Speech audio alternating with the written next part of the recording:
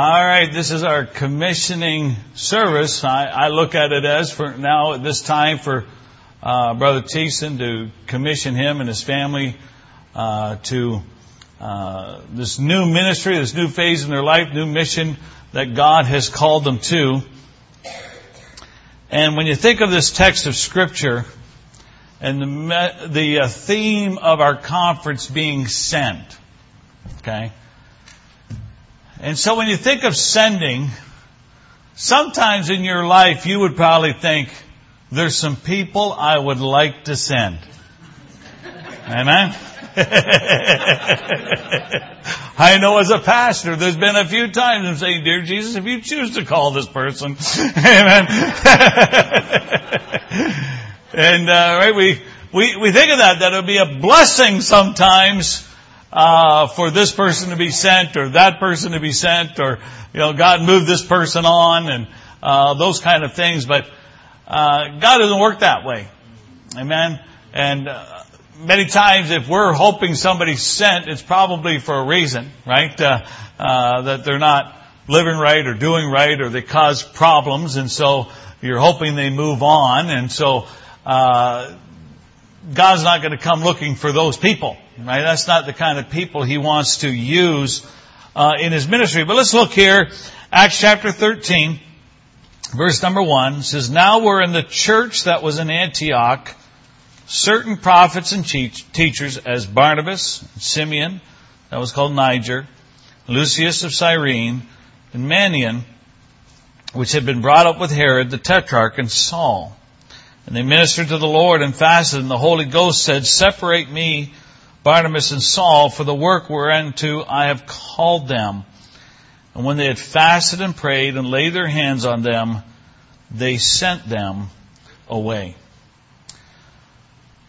The type of church that God is looking for to send people into the harvest, we see some characteristics of that here. We see a sending church, first of all, as a serving church. It says in verse number 2, this was a church that said in verse 2 that they ministered to the Lord.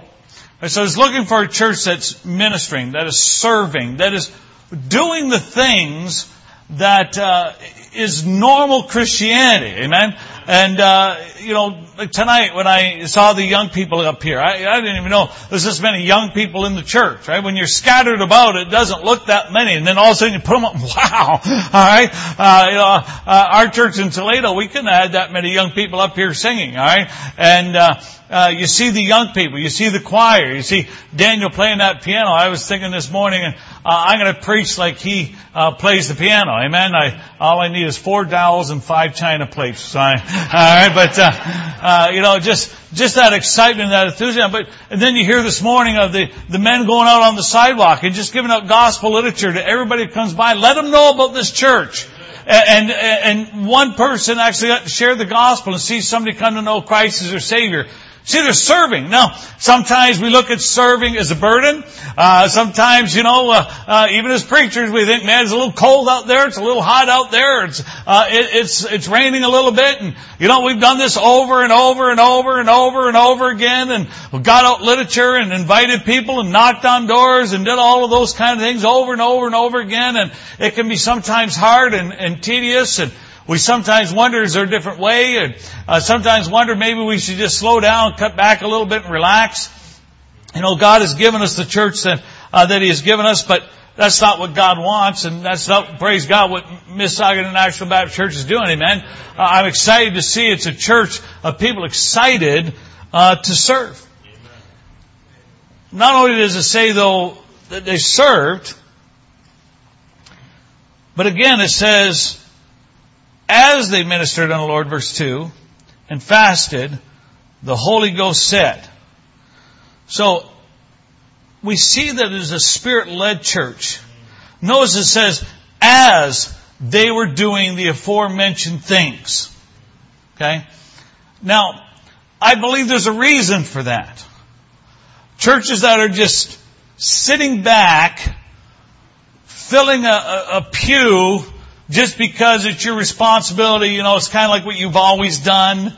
You've grown up going to church and See, you come to church, you sit in the pew, and you're thinking, man, I hope the preacher doesn't go overtime. We got to get to the buffet, and you just rush out the door as soon as it's over. And every time there's something the church's trying to do, you don't want to be involved. You don't care about those things. Those are churches I don't see the Spirit of God moving in. Now, why is it? Is it because of our good works? Because we are doing the things, you're doing the soul winning, the meeting this morning for the kids to go to camp or to the retreat. There you got the ladies' things going on. I like that one slide that said smack kids. All right, I didn't think that was allowed in Canada, but still, you're doing stuff for children's ministry and all that. But you know why the Holy Ghost moves in a church like that? Because when you're serving like that, when you're going constantly, you need the power of God in your life. Amen. And so you're taking time to pray, and you're taking time to make sure you're right with God, and you're asking God to bless your life and your family and your ministry that God has put you in. As a church corporately, you're praying about those things, and you're asking for the leadership of the Holy Spirit of God, and you're asking for the power of Christ, as we talked about on Thursday night, to rest upon this church so that you can do great things for the honor and glory of God. And so as you're praying about those things and you're doing those things, that's where the Holy Spirit can come in and move and speak to the hearts and lives of individuals. A passage of Scripture I use a lot in talking about church planting is in Acts chapter 1 verse 8. It's the one that says you go to your Jerusalem, your Judea, Samaria, and the uttermost parts of the earth. Many times when you read your Bible, you just get to a verse like Acts 1:8. We all know it. And you speed read that one, so that way we can get our devotions quicker done, right? And we shouldn't do that, all right? And there's a reason why God puts Acts 1:8 there and the verses that we know so familiarly. But it's not like you read Acts 1:8 every day. And so when you get to it, take a second to read it. But you know what the verse starts off by saying? But ye shall receive power. After that, the Holy Ghost has come upon you. See, the reaching of your Jerusalem doesn't happen without the power of the Holy Spirit on a church. The reaching of your Judea doesn't happen if this church is not Spirit-led. The reaching of Samaria, amen, we'll call that Quebec, amen. All right. Hopefully there's no French people here. All right. I have family there, all right, but, and then, the uttermost parts, you think of America and the rest of the world, different nations of the world. These things don't happen. Your church can't be used to reach those areas unless, as that verse says, the power of the Holy Ghost has come upon you. You're walking in the Spirit. You're being led by the Spirit.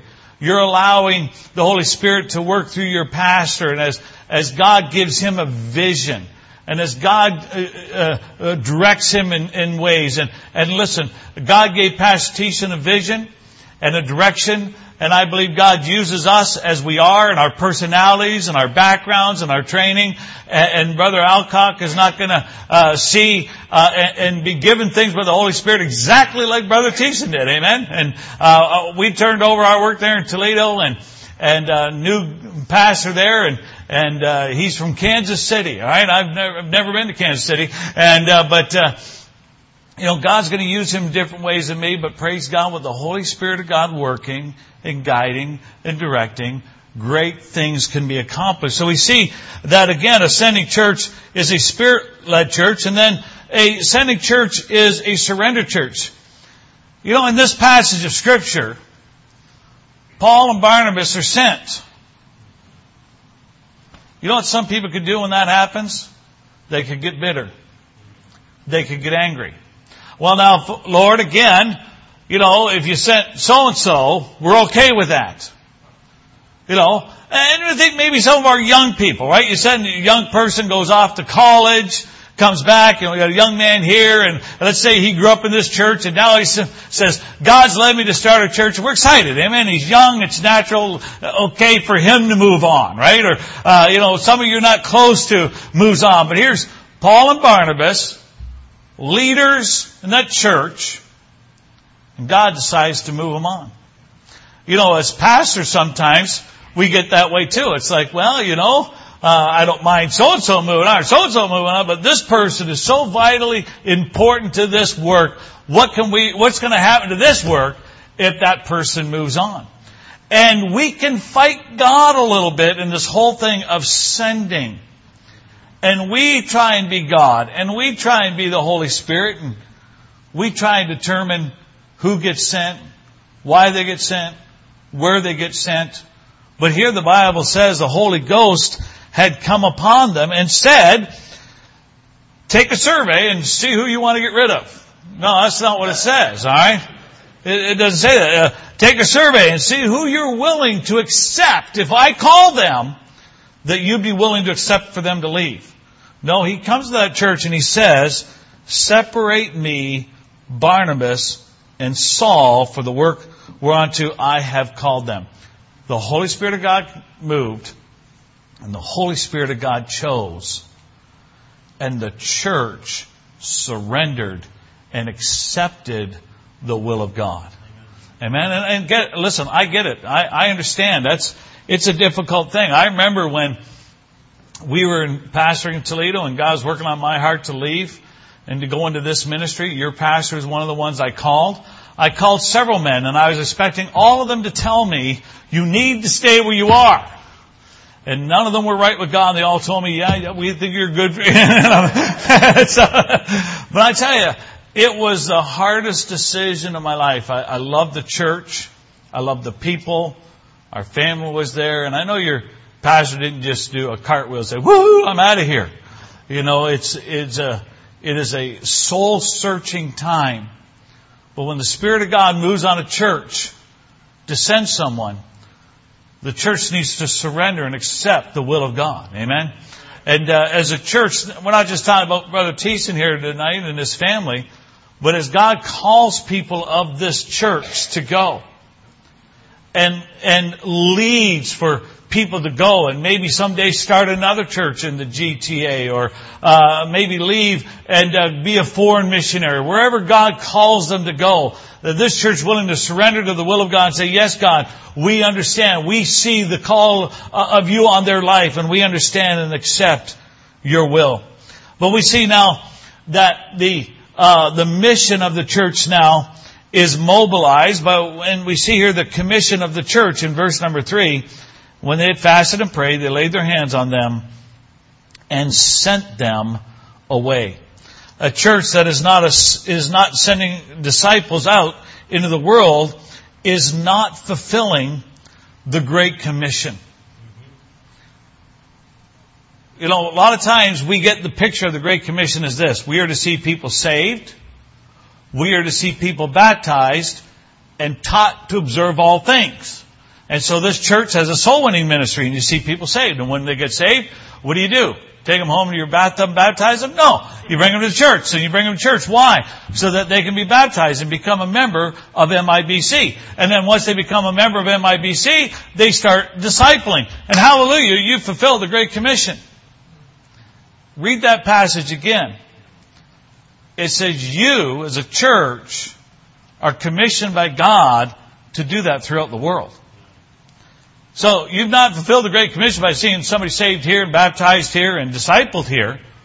We need to be seeing that in other parts of Toronto and Canada and around the world. And this church is responsible to do that. And that's why God sometimes will come along to a church like this that has a love for God and a heart for God and has had a pastor who has taught you the Word of God and has fed you the Word of God and has encouraged young people to give their hearts and lives to God and to surrender. And that's the kind of breeding ground that God, the Holy Spirit, just comes along and says, yes, I want that young person. Yes, I want that young lady to go off to Bible college and find herself a young man that's going to serve me faithfully and for them to get married so that they can serve God together. This is the kind of place that God would come and do that and to send them out so that the Great Commission can be fulfilled. Not just see people saved here, baptized and discipled, taught to observe all things, but then to go out and do the same thing in other parts of Toronto, Canada, and the world. Amen? And doing those things. And what ends up happening because of that? Well, the mission then becomes multiplied. You know, some of you know MIBC and you know what you see here. Most of you probably have been here long enough to know Brother Stan Camps. Brother Stan Camps was here and God called him, and he's now a missionary in Holland doing a great ministry there in the country of Holland.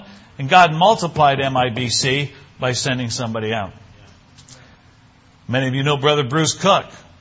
Brother Bruce Cook has left here and since then has started 2 works and is now starting a 3rd work and is multiplying the ministry here of MIBC. And you've had young people go out to Bible college and train for ministry and so forth. And down the road, who knows how many times this ministry is going to be multiplied. How many times this ministry is going to grow.